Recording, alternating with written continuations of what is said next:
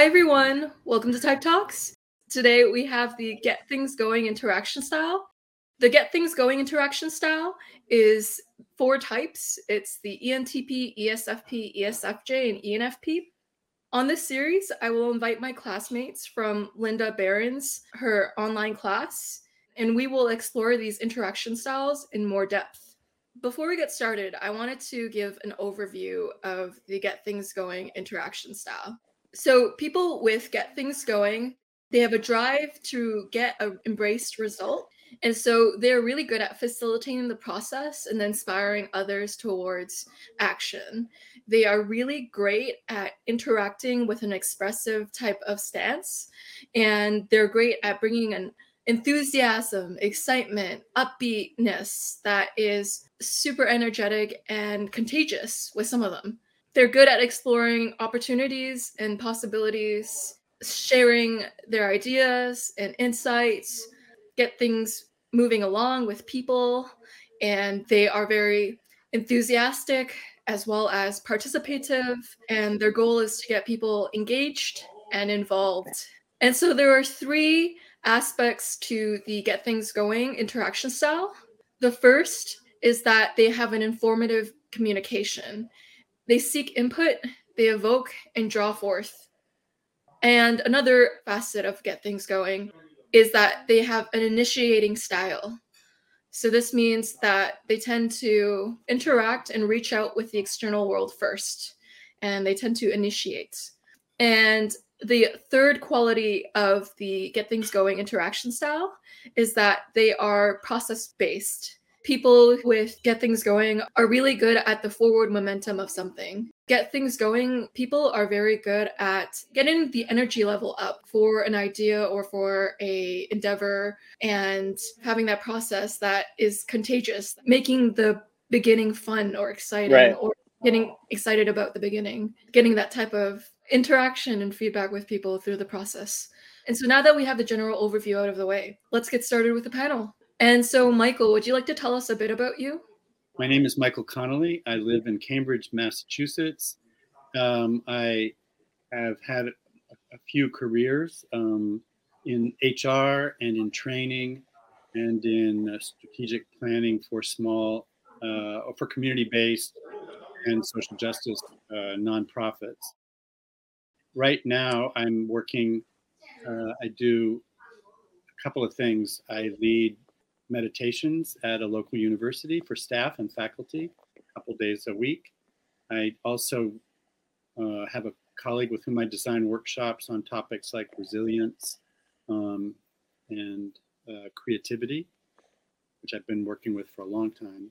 And let's see, and I've been working with Type for, since the early 1990s. I forgot how many years that is. But that means that I'm over 30. Fantastic. And Brady? Hello, everyone. I'm Brady. You may have seen me here before. So I am a dad and a husband. I have 2 kids who crack me up. And that really gets my Get Things Going fed quite a bit. So I'm always on my toes. Let's see, something about me. I like to write. I'm currently working with Joyce on a project that involves that passion of mine, which is a lot of fun. And I love sports and anything fantasy adventure. We're writing something, guys. Keep your eyes out. And Chuck? My name is Chuck Walker. I live in Daphne, Alabama. I'm retired Air Force in public affairs. I now work for the U.S. Army Corps of Engineers in public affairs in the Mobile District, Alabama. Me and my wife have been married for 24 years. I have 3 kids. I have a special needs daughter who is 22. And then I have the middle daughter who graduates from high school this year, and my son who is a sophomore in high school. I love everything to do with public affairs. I'm a photographer by trade, photography and videography. And then I taught photography for a while when I was in the Air Force at the Defense Information School. at Fort Meade. So photography, sports, all that are passions. Go Hills, as you can see. So that's me. Nice. Yeah. It's interesting to see an ESFJ with an armed forces background. It really flavors things in an interesting way. It brings a unique perspective. And Carol? I'm Carol Linden. I'm sitting right here in my study home office in Durham, North Carolina. I'm from Alabama, so I think it's hysterical that Chuck is in Alabama wearing a Tar Heels Carolina jacket with a little kismet going on here. I've been learning about psychological type for like 30 something years. I started doing it professionally 19 years ago. Started doing it professionally. I migrated from tech writing and leading cross-functional teams and managing Department of Technical Writers into leadership and development job where I coached managers and coach teams, taught Myers-Briggs, interaction styles, temperament. I would go in and do team interactions when people were ready to strangle each other. Not that I hung out my shingle saying I was doing that, but when a senior director's admin calls you and tells you there's a team that's about to strangle each other and you're going to meet with them at 8 a.m. on Thursday, you really can't say no to that person. But it turns out the things we know about can be incredibly useful when people about had it with each other. So I do this for a living. I love it. I teach adults how to play well with others. I met Joyce and Michael in Linda Barron's class, and I meet additional interesting people through Joyce. So I'm very glad to be here. Yay. We're lucky to have you, Carol. Oh, yeah, Chuck. I just wanted to tell Carol that I'm from Gibsonville, North Carolina, and my wife's from Burlington, North Carolina. And the aunt I was telling you about is from Gibsonville as well. So that's where the Carolina comes from. That is too funny. We swapped states. My father was stationed 3 times at Fort Meade. And when we were there, I've lived there twice. He worked for NSA.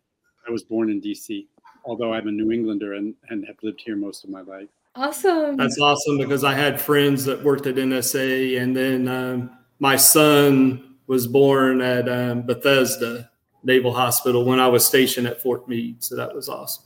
Small observation. You've just watched us start getting things going. This is exactly how it works. Right? Getting things going in action. Yeah. Mm-hmm. And so my first question for everyone is, how would you define get things going in your own words? For me, I would say on a positive side, it's enthusiasm. So I'm definitely the encourager. On a negative side, it's impatience. It's wanting things now, wanting to really get things going when people are dawdling. So it can be both a blessing and a curse. Especially if you are an ESFP with extroverted sensing high up, you're going to be even more impatient. Yeah. Yeah. It's both a feature and a flaw. For me to be able to get things going, I first need to know what we're doing. So I have to know what it is, and then I can set the goals. I hate being given stuff cold and saying, hey, go with it. You know, I need to know what end result are we going for? And then that way I can formulate a plan, and then we can go and we can attack it, and we can give each other different roles that coincides with their strengths. So everybody feels that they're a part of it and everybody can contribute, and nobody feels like they're being left in the dark. I wonder if the ESFJ might be the odd duck out of the Get Things Going crew, because they're an SJ type as well. So they don't like being given something completely new with no anchor to past experience or something that they actually know of.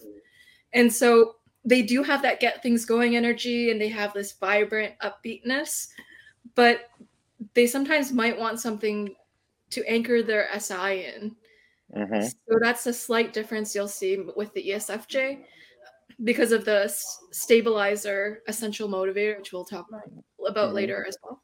Well, I think Chuck's got a good idea there, though, because I come from the intuitive side of the park here, and I naturally think I know what we're doing and what it's going to look at. And guess what, Chuck? I don't always know, but I think I know because I've intuited it. And I'm ready to jump in and get going because I just think I've intuited the whole thing. So if I had Chuck in the room, he would be helping me get some more specifics set up front. Now, I do agree with everything he said about wanting everyone to feel engaged and committed and like they're on board and we're in this together and everybody's opinions are respected. I do think this wanting, just so much wanting other people to feel engaged. That expression Linda uses, to want people to want to, I think we've all got that want people to want to. Where and I like what Chuck's different temperament brings, in that he's going to want us to define a few things up front. And I'm not like jumping. Okay, I don't think I'm jumping in the middle, but let's face it, Chuck, I'm intuiting the whole thing. So yeah. I love that piece you added, Chuck. I do think that wanting everybody to want to is essential. I ended up leading cross-functional teams, and I say ended up because I kind of fell into my perfect role in a tech writing department. I was a writer, and then I wrote on other people's books, and then I got my own books to write. And then I started leading cross-functional teams that required communication with like 6 different divisions across the company. And other writing groups weren't doing that. And I just fell into looking hindsight, right? I see my essence was coming out, and it seemed natural to me to do this outreach stuff and to want everybody to want to. And I still contend that it's not just about wanting people to want to. You have a better product in the end when people want to and are signed on and engaged. But let's face it, I really, really want people to want to. Yeah. And because Get Things Going is really good at raising the morale or making the morale feel really good, sometimes when the room goes silent, they will sometimes feel uncomfortable and want to kind of talk. So they may want to, so especially with the F or the FP types, they might have that urge to, like, maybe if everything's quiet, no one's talking, to be that kind of enthusiasm that makes people feel good in the room. And so 100%. It's kind of like, yeah. We're like the glue. We're like the unseen bonding that we really want to happen. So Chuck's laughing at me, but it's like this super glue, invisible super glue stuff's going out, and we're reaching out and we're creating tethers and connections with other people, and we just want everybody to want to. I really like the way you just said that. I agree with that. I would. So I've done a fair amount of team building, and I like things that are starting. I've done board development with small boards that were young, maybe not the first year. I don't like being there at the absolute beginning of things. I want there to be enough going on that it needs some structure and shaping and someone who can help people focus and move ahead. In the absolute beginning, it's a little too chaotic for me. I don't know. I don't have the right instincts to help those groups. That said, I've often been the second person in a job, and occasionally the first. And something. Whoa! So I know what I was going to say. When I was helping a group here that works with handicapped families on art that involves both the kids who have a developmental challenge and their family members work together, families creating together. It's the name of the organization. They had never had a board, and part of the way I like to give people a context. They have to see the context that they're operating in. That may be their environment and their stakeholders. Usually that's important, but your stakeholders may be internal if you're in a larger organization and you're a new team or department. But I like people getting a sense of their environment and provoking, sort of asking them to talk about the future as it has already been defined for them by somebody who set some direction, or the people that they're serving, and at the same time going inside and aligning things with their values and their past experience. So I think of myself as sort of weaving a little bit, and maybe also a little bit of Pied Piper. I've done lots of retreats, and there tends to be, I try to keep them sort of multi-dimensional, like having people do something with their hands, maybe, not just talking. I can talk forever, and I love people who tell stories, and I try to get people to tell stories, but I think people need many modalities in order to connect as a group. And you have to sort of surprise people. They think you're going to be over here doing this. So I want to make sure that some of what I'm doing as their facilitator, if I'm in a facilitative role, is a little bit of, they experience some kind of novelty, like seeing things from a different angle. That's, I think, pretty important to my process. And oftentimes that's happening to me at the same time. I'm not a puppeteer orchestrating everything. I'm sort of in the middle. Actually, I remember early on at one point I got a Cat in the Hat and had that for a retreat I was doing, because when everyone was really busy and doing various tasks, the room looked a little bit of a mess. Like there was charts all over the walls and toys and stuff that people were using. And I do remember being fascinated by the Cat in the Hat who comes into this house and turns everything upside down, but actually it all turns out well in the end. Mm-hmm. There seems to be this talent with having an instinct of knowing how to keep people engaged when they're learning. So making the learning process fun. Funtertainment is probably the term for these people in this type, because they offer both fun and entertainment and education. So right. Funjucation. I'm not sure if I did that right. No, it flowed beautifully. Good job. Great. Yeah. And Michael mentioned something very notable. He said that he's not the puppeteer. And I've actually filmed the behind the scenes panel already. And what behind the scenes and Get Things Going share in common is an informing interaction style. So I realized they both said the phrase, "I'm not a puppeteer." And that makes me wonder if people with a directive communication style, the in charge and the chart the course, are the puppeteers. And so that would be my hypothesis.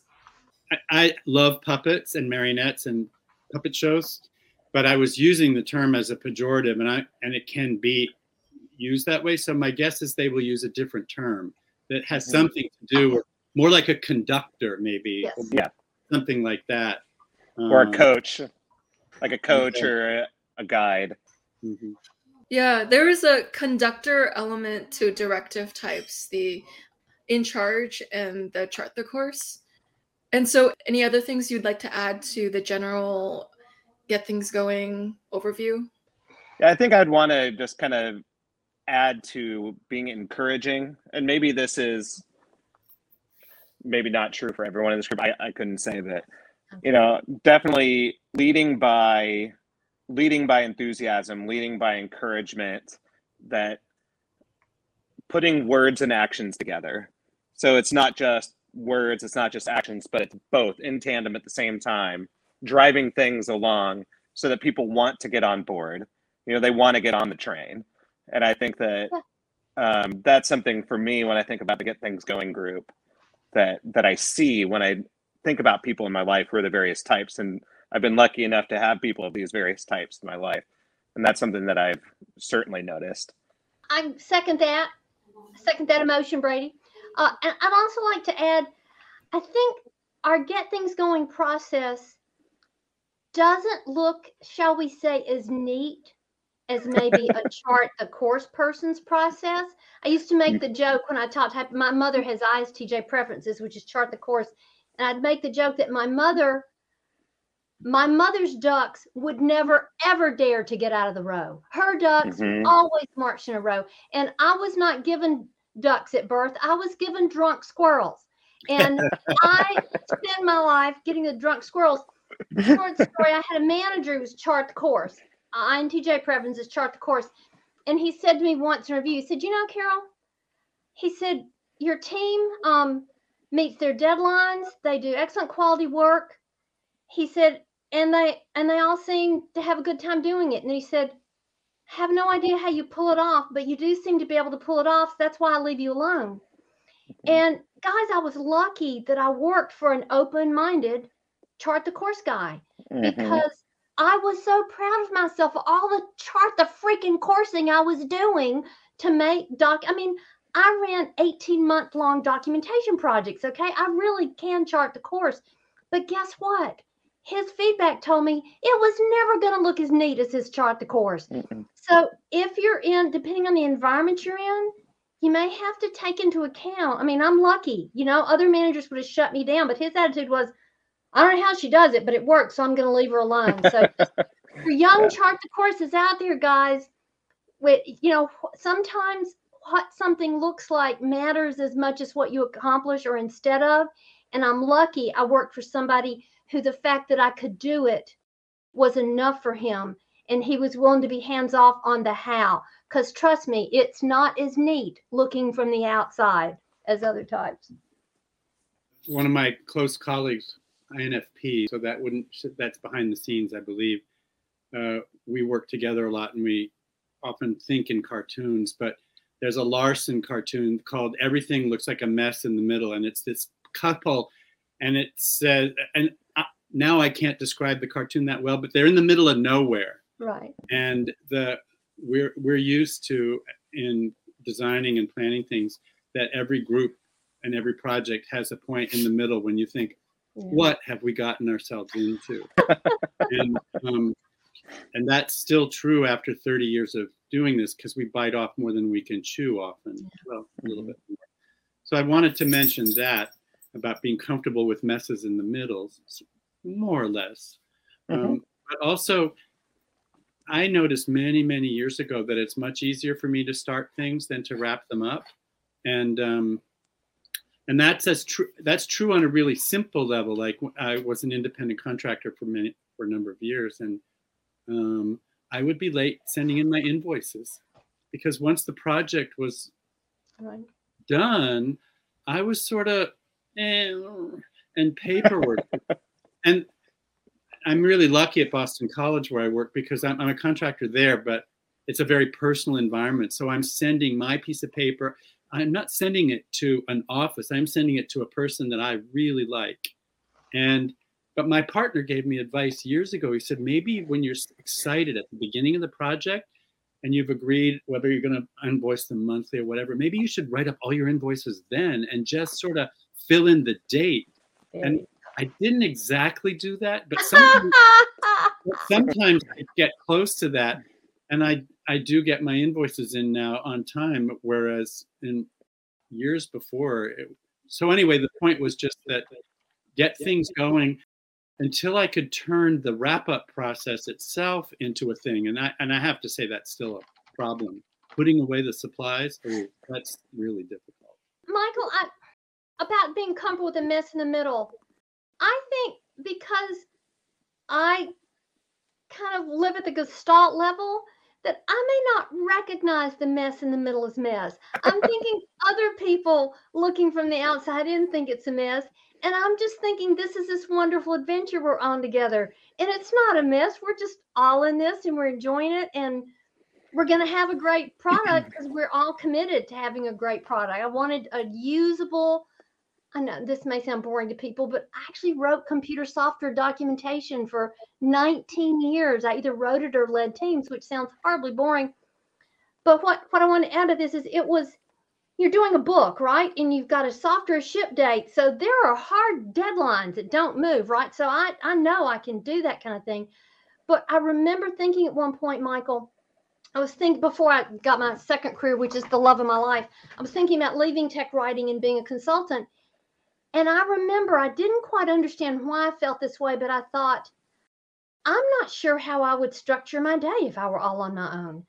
I worked in an area that there was a structure with writers and editors and reviewers and going to press.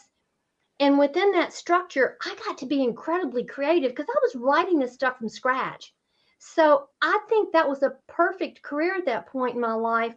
There was the structure given by the outside, but within that structure, I had enough freedom to be creative that I was okay. I didn't feel controlled. It's like they added the perfect amount of structure and I got to be creative within it without feeling controlled. I just wondered if anybody else had that kind of experience.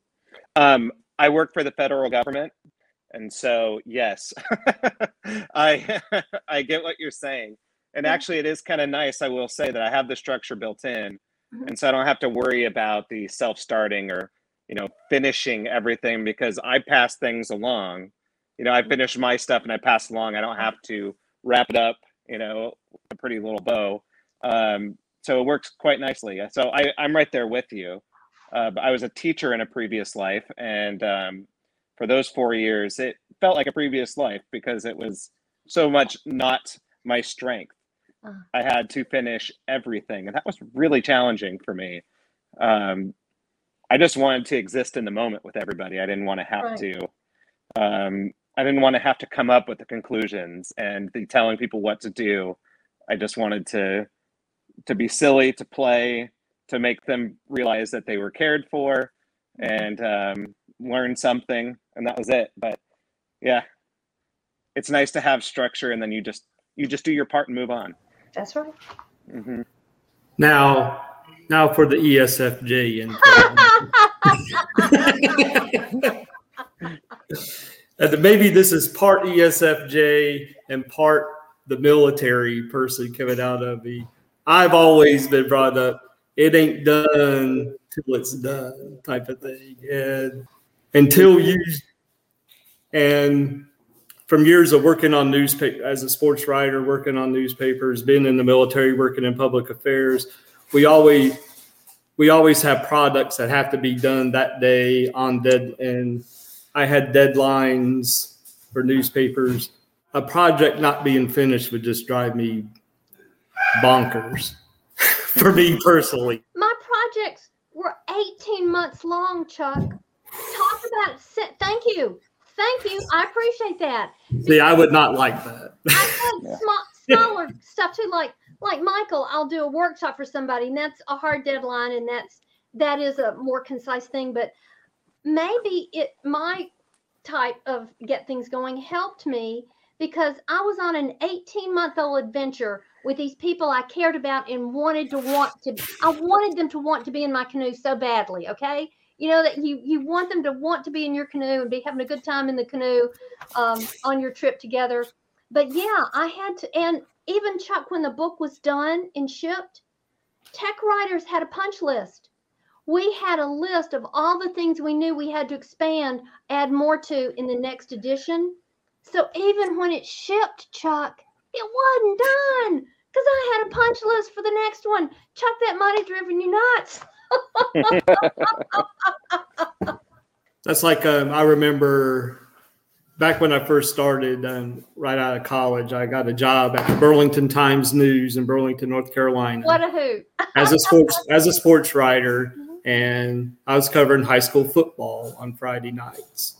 Games get over at 10-ish, 10:15. Deadlines at midnight. So wow. Depending on where in Alamance County I was, drive back to the newspaper, type the story, type the box score, and then, by the way, you have to do these little side notes for Sunday's paper with little tidbits about your game, all on deadline. So, wow. Yeah. Chuck, wow. I'd have been brain dead by that time. Oh my goodness. And it's not like you could just email it. It's not like in your car you could type it in and just send Not back then. Brady's young enough, he would have just been sending it on his phone. No, I just turned 40, so no, I grew up learning how to use a typewriter. I'm not out of that generation entirely. Yep. Yeah, I know the challenges. I'm noticing a theme with the get things going or with informative types in general, plus initiating types. when someone has both the combination of initiating and informative, it just goes on an off tangent conversation because they'll initiate and they'll also be informative, not really needing to stick to a certain point. So we'll end up talking about back in the day, we had typewriters. and still, I have become very good at figuring out, this is mainly in personal conversations, when we suddenly go, where were we? Backtracking through all the branches, and you can find where we were, and we can also recount how we got to where we are. And I think over time you start to say, and this is what we just learned by going here. I don't know if Chuck and Brody do, but I'm quite sure that Carol speaks in terms of journeys. Yeah. And I do tend to, every project I've been on, I look at as a journey. I wrote a book with a colleague who was my boss who had AIDS, and it was on managing your own health care. And it was a funny book. We deliberately made it, he was a very funny man, and with stories and cartoons and about how to survive in the years when there was one treatment for AIDS and it wasn't that effective. But and so we had an arc about how many chapters we had to write and what was going to be in them in an outline. But so when I said there's a mess in the middle, that's often more other people's perspective. And mine would be more like when you're on a canoe, sometimes the water's flat and sometimes it's choppy and sometimes you're in the rapids. But as long as you're moving ahead, and sometimes the shortest distance between two spots is not moving directly ahead. And I think I'm going to ask my peers here, I'm very comfortable with a digression in our group process if I have a hunch that rock doesn't need to be dealt with right now. We can go around that and hit that later. Sort of massage the process. I would say that I think this might be the fundamental difference between intuitive and sensing types, because I see a rock and I'm like, oh my God, we're going to hit the rock. And I want to not hit the rock. So, but I've also, maybe it's the extroverted sensing. I've seen that rock, I knew it was coming and I trust myself to get away from it. But no, I don't tend to think of journeys. I tend to think of right now, like, what am I doing right now? And I bet I am probably alone in this group. The extroverted sensing instead of the introverted sensing. That, at least that would be my assumption. Brady, you probably have no idea how hard it is for me to be in the moment. I have spent years instead of you going up here, the ideas thing and the connections, but to be here and really be present, because that's not my normal state. So I think that's where you and probably Chuck would be more rooted and grounded, and y'all don't have to work at being rooted and grounded. And I have to work at not following this thing out there too far. And like Michael says, I'll be in a conversation with somebody and they would have said something and I'll go, wait a minute. And now I've lost the thread entirely. I'm lost in the forest. And I'll say, okay, wait a minute. What got us here? Something started me talking about, and usually the other person either gets it or they make a couple of bad guesses and then I remember it and I go, oh, thread. We were talking about thread. And they'll go, yeah. And then we keep on going. Yeah. And I have to learn that's not entertaining to everyone in the known universe. It's kind of how I live, but I know in corporate environments to rein that sucker in some, because it's not helpful if you're driving everyone else nuts. That's funny.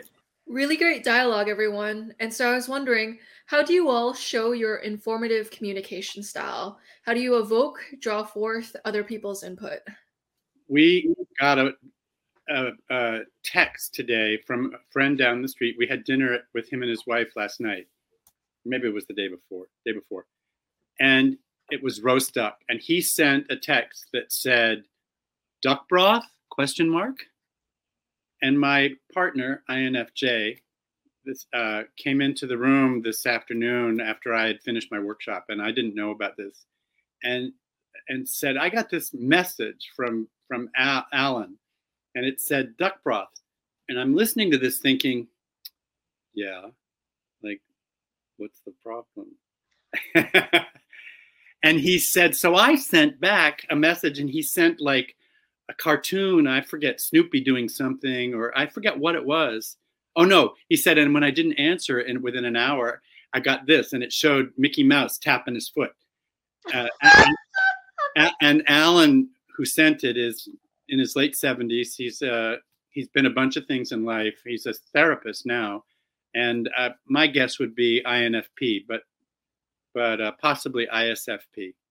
So he was saying, do you have duck broth? No, he was saying, do you want it? Because we all ate a duck with him 2 nights ago. But it could have been either thing. That's a problem with informing language. It lacks clarity unless you know the context. Because I would have thought if my next door neighbor said duck broth ? They were saying, help, I'm in the middle of a recipe. Do you have duck broth? You don't know the history. We cook. When we cook, we share things. So once every month or two, we'll cook a big dessert and give that to them. Or we just got chicken soup from him 5 days ago. But John was sort of irritated by the message, and so when we first got our training from Linda 30 years ago, well, actually also from, now that I think of it, it was also from Otto Krager, because he had a wonderful little routine on P's and J's talking to each other. But Linda's material was immediately useful on role informative and role directive, because I'd be saying things like, I'm hungry. And his attitude was, yeah, what's your point? Yeah. That's because informing, and Joyce, the how about it is, I am on a scale of 0 to 5 informing and 0 to -5 directing. I'm on the other side of 5 informing by nature. So I have to work really hard to say something directing enough so that it's really clear for some people. And I was at dinner with Rob Toomey at an APTI conference. And I said, Rob, I lead teams and all this. And I said, I know how to get more directing. I said, but I'm really afraid I'm going to go too far and it's going to come off as too bossy or something. And Rob, bless his heart, as we say in the South, Rob totally controlled the look on his face. And he said very calmly, Carol, you need to let that worry go. You are so informing by nature. You're never going to get too directing, Carol. It's okay.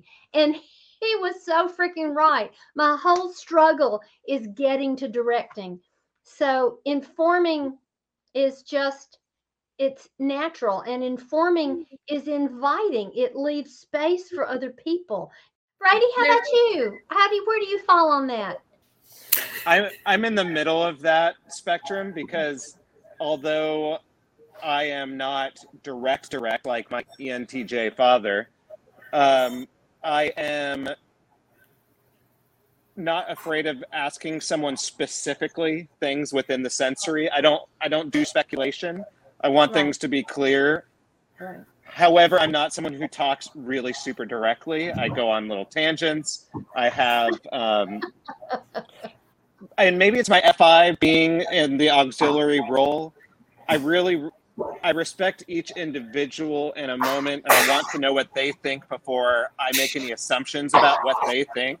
So I would want them to feel heard and included in a decision I made. So if I just tell them what to do, I feel like I'm skipping over what their feelings on a subject may be. Right. Yeah, I was going to say, I was just going to agree with Brady on the part about not being real directive and kind of being in between, in that a lot of times I'll use sarcasm to kind of direct, or try to be funny to direct, so that I don't come across as being mean, but letting them know that I want to get this done. Yeah. I can relate to that. Then Michael, banter is my go for it.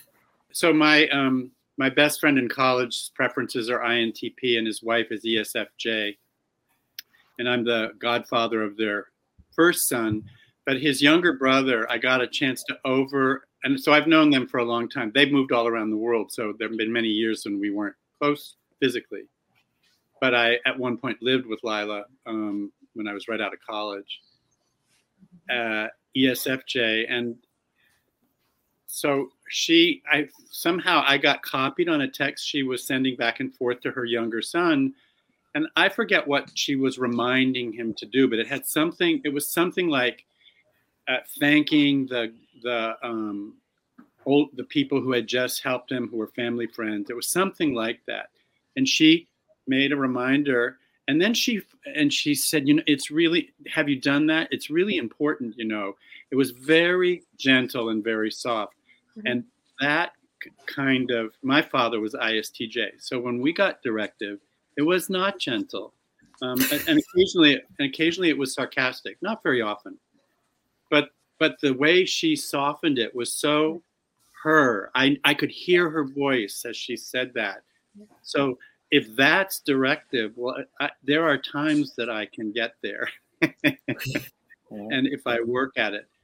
But if I'm really stressed and cranky, I can get directive, and then it's not particularly. You can hear that I'm stressed or annoyed. My voice will be flat. I won't be doing stuff, but it is a practice. But I really appreciate the way ESFJs can be directive and yet personal at the same time. Personal in a connecting way. Yeah, I agree with that. Like ESFJs are quite good at that. And think about it. It's really important to do it. Is a totally informing sentence. There's nothing directing about that sentence. That's a totally informing sentence she's using to bolster and kind of encourage him to do it. Yeah.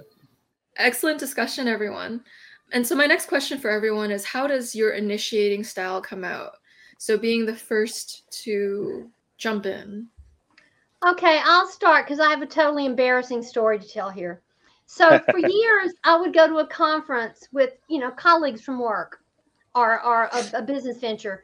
And we'd come back together as a group and my mouth would open and I would say, I was standing over there in line with this and somehow we got to talking and then I would share with them something I'd learned. I must have said, somehow we got to talking for 20 years before it freaking occurred to me I am how we got to talking. I was the one who was always doing the initiating. But it was like initiating is, I'm the fish and initiating is the water I swim in. So for 20 years, I was initiating all these conversations in total stranger groups. And my perception of it was somehow we got to talking.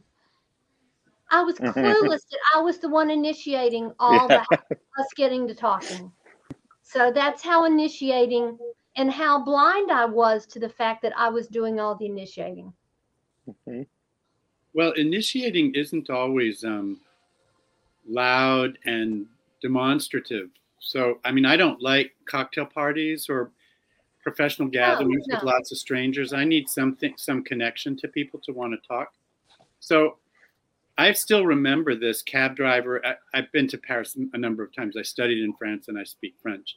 But I can remember on my very first trip while I was in college, I had never seen what's called a volaillerie. It's a store that sells only poultry.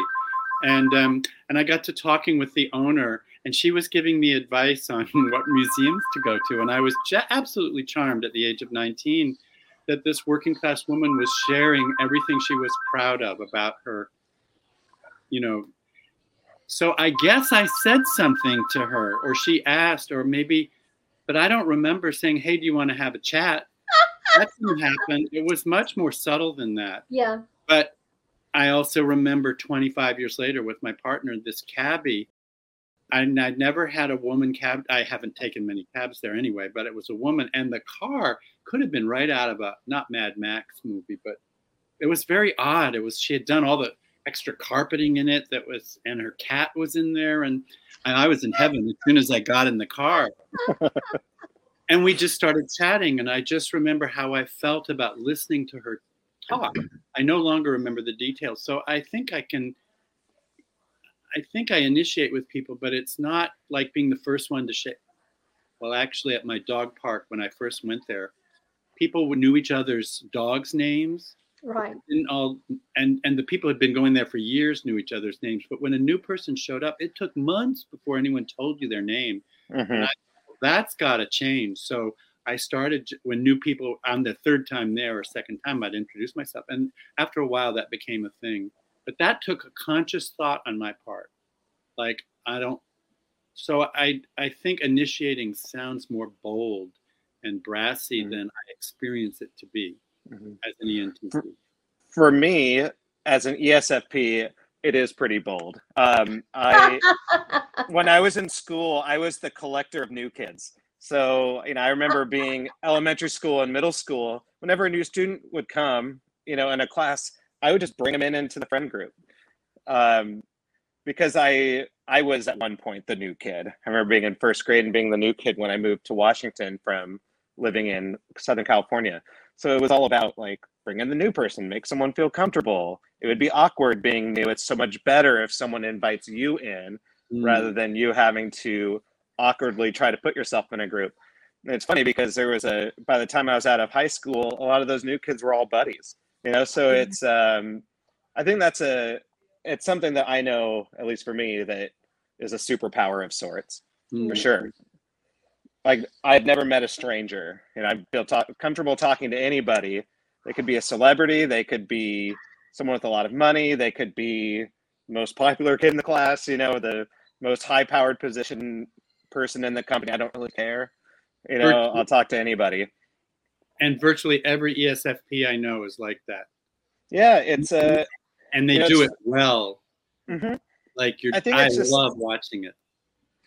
I think there's just a lack of caring about status, like it's, or if there is a care about status, it doesn't change how you interact with them. Right. They're all people. I just figure everyone's a person. Everyone's got feelings, and let's get this started. Let's. I know everyone's feeling uncomfortable, or I know everyone is trying to analyze what to do next. So I may as well be the person who breaks that ice. Are you feeling uncomfortable when other people are? I'm uncomfortable with other people being uncomfortable when they're not doing anything about it. So I'm watching them, nervously analyzing on the side. And so I want to be the person who changes that for them. Now, I'm aware that there's people who don't want that, and I'm not blind to that. I'm aware of the people who don't want to be publicly humiliated. I'm well aware of that. But, I do want to include people as much as possible. Chuck, how is it for you from your perspective? It's kind of not to the extreme as Brady, but kind of close to him in the sense that, like, when I was in high school, I had friends from all the different groups. Like, I had friends who were brains. I had friends who were what we were called Kirby's back in the day, the guys who went to the curb to smoke during lunch. Jocks, because I played sports. Right. And preppies, because I was a preppy and a jock. So it was all groups. I had friends in all, and trying to have a variety of friends, but I try to balance between having good relationships with everyone, but still wanting that desire to have intimate friends that I can, that I have deep relationships with. And that's so there's kind of like trying to strike the balance between having friends, but having real deep friends too, and getting to know them more intimately. Yeah. So with Get Things Going, it sounds like it could get confused with FE very easily, because it's very good at noticing if people are comfortable around you and how to make them more comfortable. And so there's this element where, someone might confuse get things going with FE. So that's like something to look into, like if anyone ever does that mistake, I can see it's reasonable because a lot of the wording is similar there. But Joyce, on that vein, exactly. Both Brady and I have introverted feeling in the second position, which is how we help others. So combined, if FE is there, it means one of our values, and we're using it to help others. So we're sensing if others are. I'm just wondering if that's the connection here. Absolutely. Why it looks FE, but it's not. Yeah. ESFPs and ENFPs get mistyped all the time because people get confused. They're like, it looks like FE, is it not FE?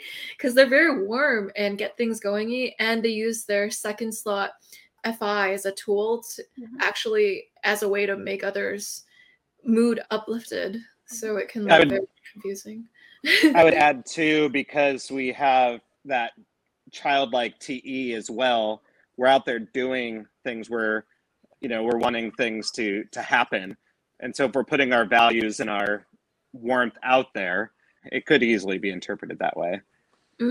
Yeah, the mix of FI plus TE can look like FE.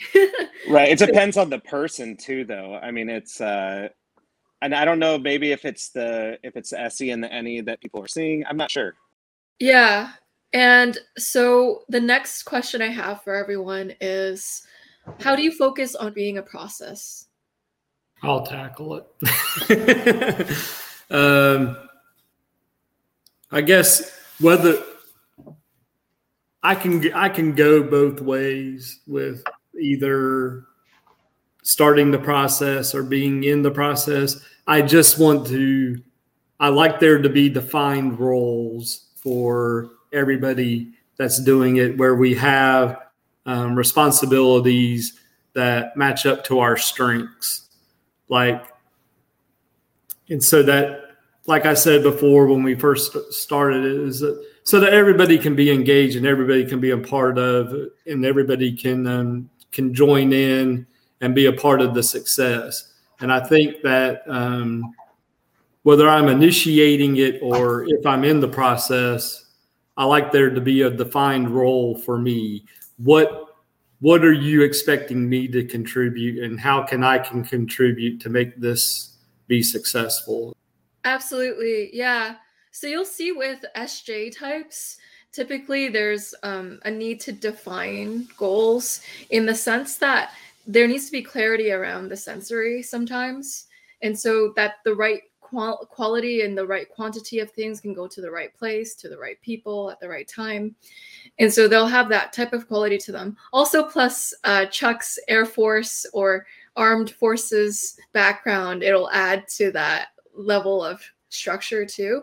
There's always variation within type because there is the, Linda Behrens calls the developed self. There's the contextual self. And then there's just a lot of factors that create who you are as well. So no one is ever like the sole representative of one type. So it's okay if your experiences don't completely match up with a specific type. You'll find someone who eventually has a similar experience, but not everyone is like the one person to symbolize all of that type. That's a lot of pressure to put onto a person. And so just letting you know if there is variability where it could be coming from. And so anyone else want to share about being a process? I just want to say that is a very heady way of saying that. And I'm sure Linda could parse that out and I could go, oh, yeah. I just know that I'm probably more loosey-goosey than Chuck about thinking there's a process, because I'm intuiting. And too, Chuck, and I'm not advertising this, okay? I just think I know. And I'm assuming things, I'm inferring, and I'm doing a lot of inferring, and I've got pretty good ENFP antenna.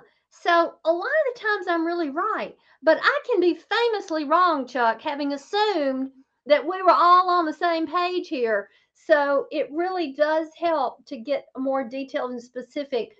But the structure for me comes from the outside, and then I do my creative thing within the structure. So we don't have chaos, but I want us to have a good time doing this together and enjoy it. And I want to get a great result. but I add just enough structure so that we get to do what we need to do and flex when we need to flex. So Joyce, I don't know if that answers your question, but I think I definitely see the process piece. And like, Linda would explain, just caring that things are going well with people in the room, that's being process oriented. I care passionately that people are respected and they feel they're bought in and they feel like they're on a team. And think about it, that's process. That's what process we're using as we're being together. So I don't know how to answer that question except just explain how I experience process. Chuck's nodding real hard because you're thinking about people's feelings. I'm wondering, Chuck, if you could go a little bit into how you approach people's feelings. Real mindful of people's feelings. I have a real heart, and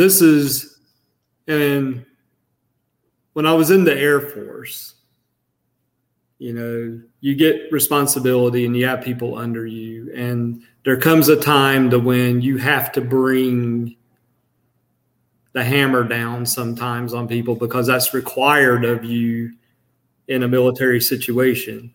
But that was the hardest stuff for me to do, is to get somebody one-on-one and to have to give them counseling or have to punish them in the Air Force sense.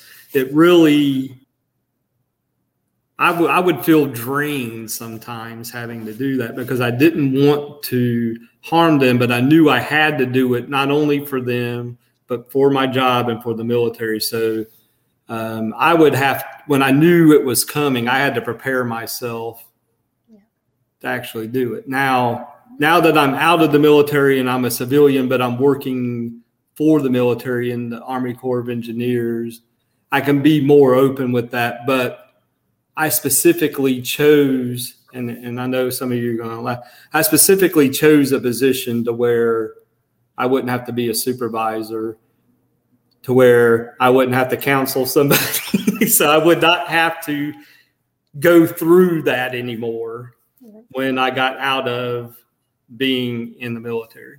Chuck, I put myself through not one, but 2 coaching certification programs so that I could get training in having what I call the hard conversation. I knew that my love and my sweet spot was working with a group of people trying to work better together. But I also knew that there were going to be times that I had to have what, to my Southern self was the hard conversation. And I knew I'd been trained from the cradle to never have the hard conversation. God forbid we make someone uncomfortable. So I actually got professional training to have that dialogue with people. And yes, it's hard. Chuck's like, yeah, that's the hard part. And so anyone else want to contribute to being in a process? Michael's turn. And I'm going to have to go soon. I think I just got dinged for supper. I think my partner just sent me a text. We don't do that. We make fun of people who do that. Carol was actually just talking about 2 different kinds of processes. There are task processes and there are maintenance processes in a group. So I used to teach running meetings and productive meetings and things like that, and many years ago. And it really would get under my skin if people would start a meeting without first reviewing why we're here. Not the agenda. That's not the same thing as why we're here and what we want to walk away with. And very few people do that. So on the task things, I sort of see, I'll wait a little bit for someone else to initiate, unless I'm in charge or I'm a trainer there. But I'll speak up on that. But I don't have it. So it could be that only 3 people out of 8 have a formal role, scribe and timekeeper and chair. But as long as the other 5 people are handling, appreciating each other and asking questions and doing the maintenance functions, I'm fine. But I do tend to wait a little bit.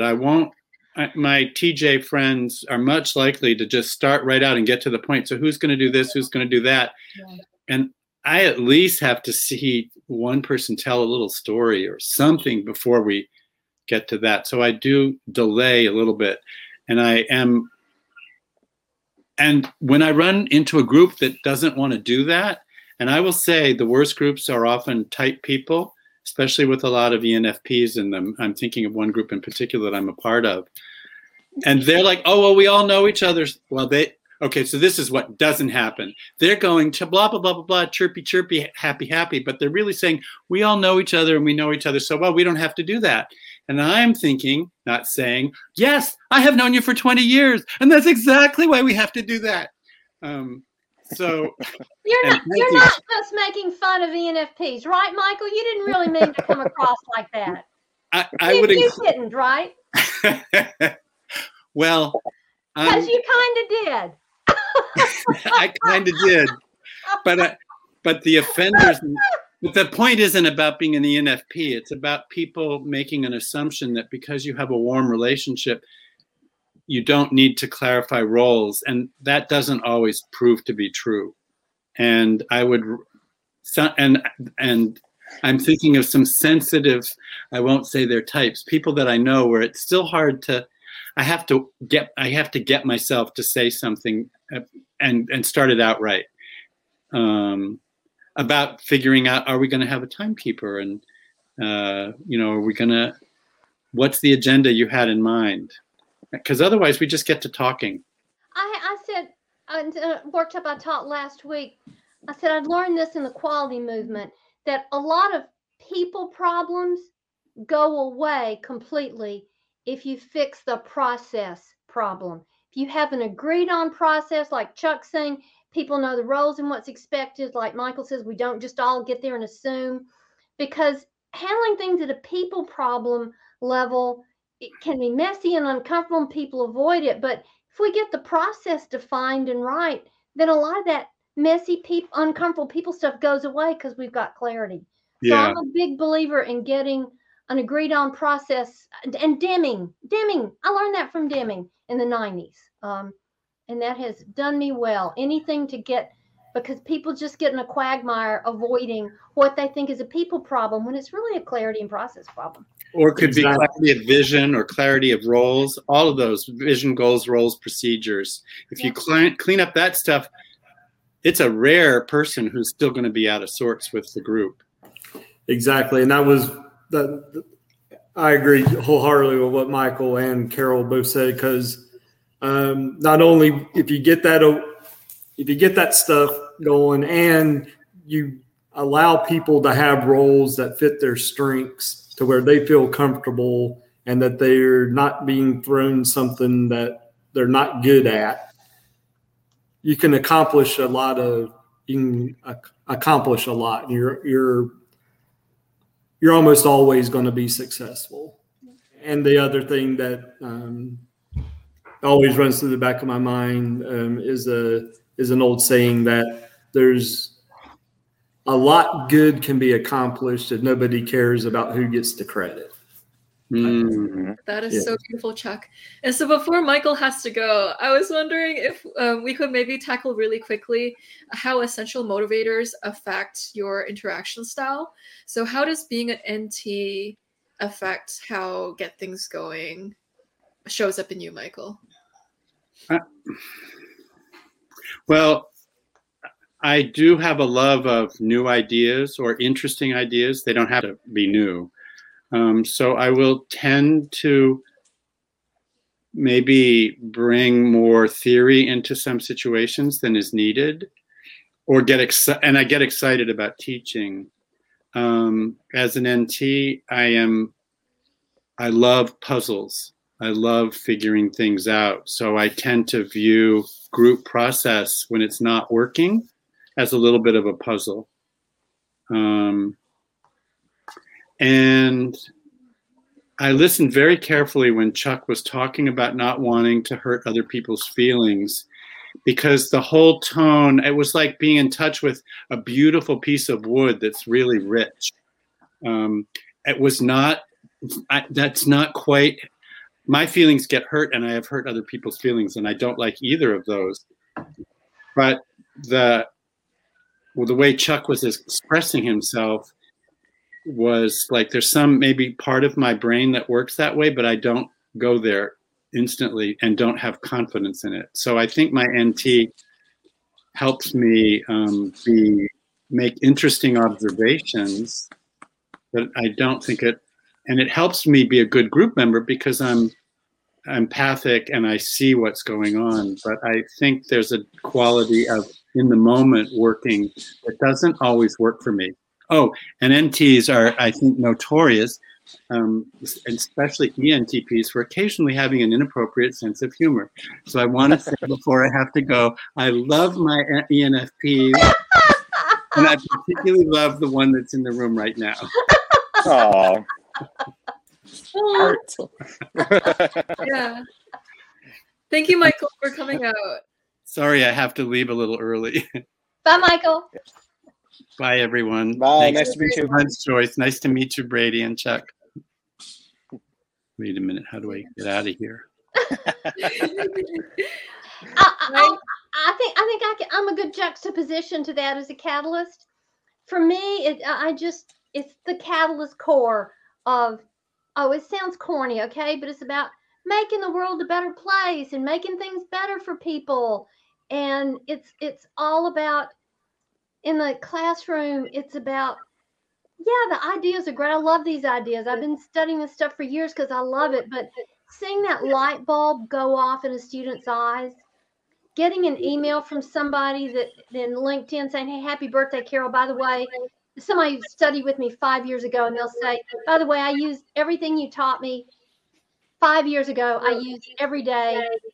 And so what does it for me is that it has an impact in that I get up out of bed in the morning for the chance to make somebody's life work better because of something I taught them. And if it was just one or two things I said that touched one or two people, that's okay. Because if I made somebody's life better in some small way, then I'm good. I'm good. That's why I got up out of bed in the morning. Cool. Did everyone answer the process question just to make sure? I didn't. Yeah, Brady, with the process question. So sure, I'll do the process question. I feel like I'm a little bit different with the whole process thing. I don't like much of a process. I'm definitely a freedom lover, and that could be my Enneagram 7 jumping out and doing jazz hands. But I just really don't like being micromanaged. I don't like being told this is your role, therefore this is what you do. I like to adapt in the moment, and be able to have my strength be someone who fixes problems right then and there based on what's happening right then and there. But there's room for all of that. And if you do a good job of defining your roles ahead of time, and then you let people actually do their roles, it actually allows for that. So I can be free to use my strengths. If someone's not hovering over me saying, well, you didn't do that right, you didn't do that right, they let me do my job start to finish, then I think that's where I can get behind setting roles. But no, I like to be adaptable, flexible, do things as they come. But I know that doesn't work for everyone. So that's why I'm not a boss, because I don't, I don't want to tell people what to do because everyone's different. And I don't feel comfortable telling people how they should run their life. Obviously, there's times where you have to. I'm not blind to that. I'm a dad. I know that there's times you have to tell your kid, don't do that. But as little of that as possible.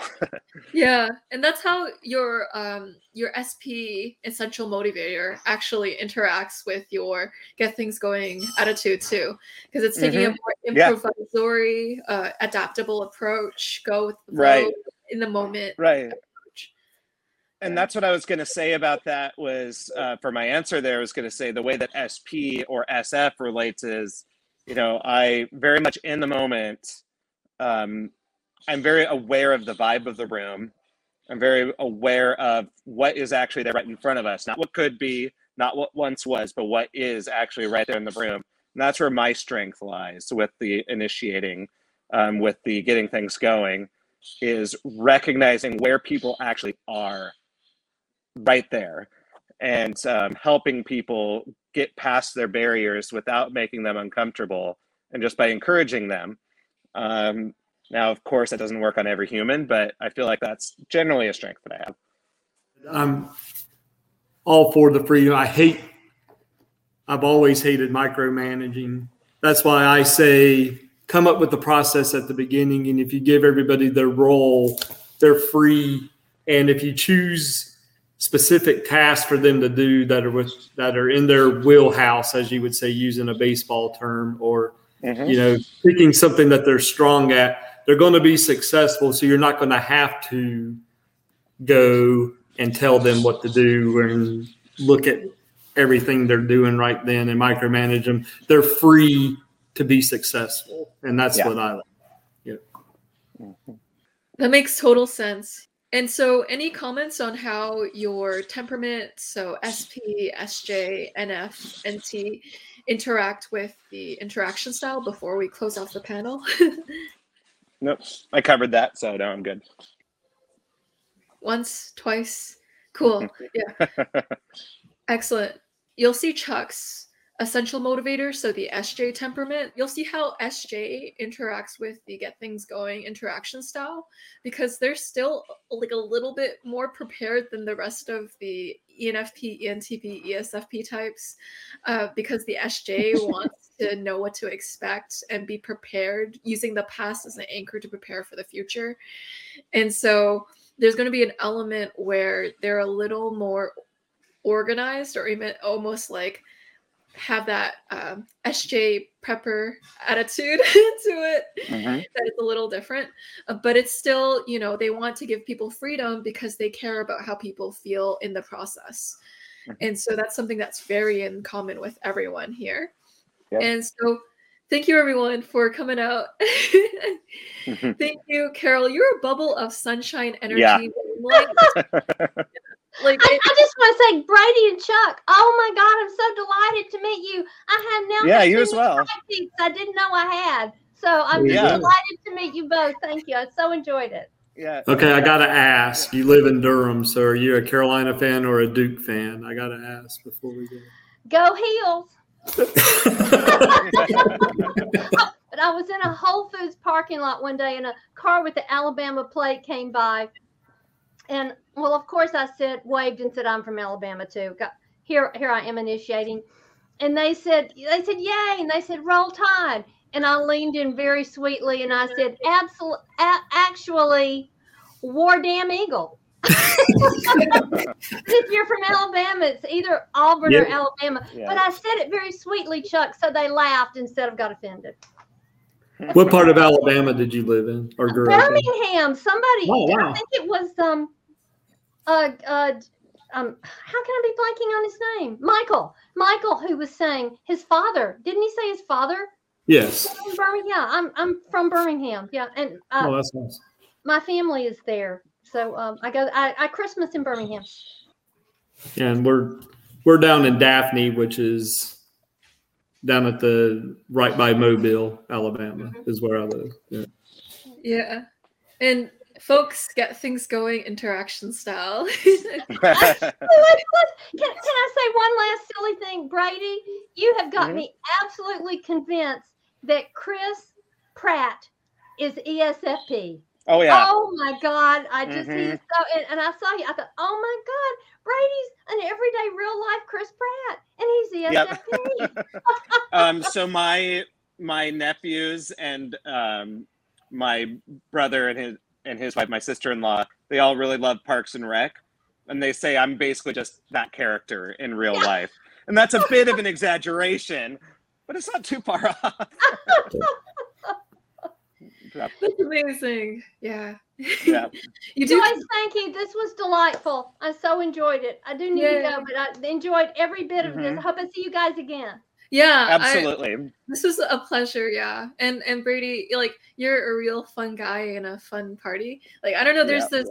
Yeah, whenever we're writing what we're gonna be releasing to everyone soon, wink wink nudge nudge, Brady always keeps it fun, and he always like interjects with things that keep the mood light and happy, and it makes the process not painstaking at all because you're making it fun and enjoyable. And don't want things to be heavy. Yeah. So that's a talent of you, and also get things going too. And Chuck, thanks for bringing the SJ perspective and your armed force background. Thank you for that. Thank you for that wonderful valuable. And thank you for your service, Chuck. Thank you for my sister is retired Air Force, so thank you for your service. Thank you. Thank you for the good work you do. And so thank you everyone for watching. We'll see you all in the next episode. And thank you, Joyce.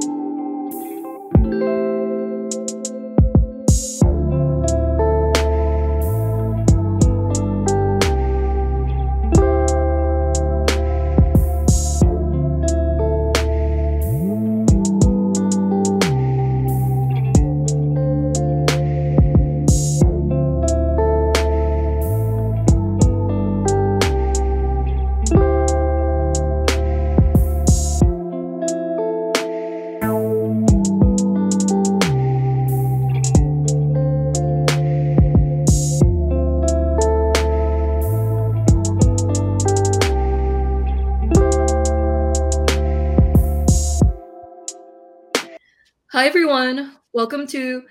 I forgot the name of my show. This is for the bloopers reel. This is great. We're gonna have a great bloopers reel.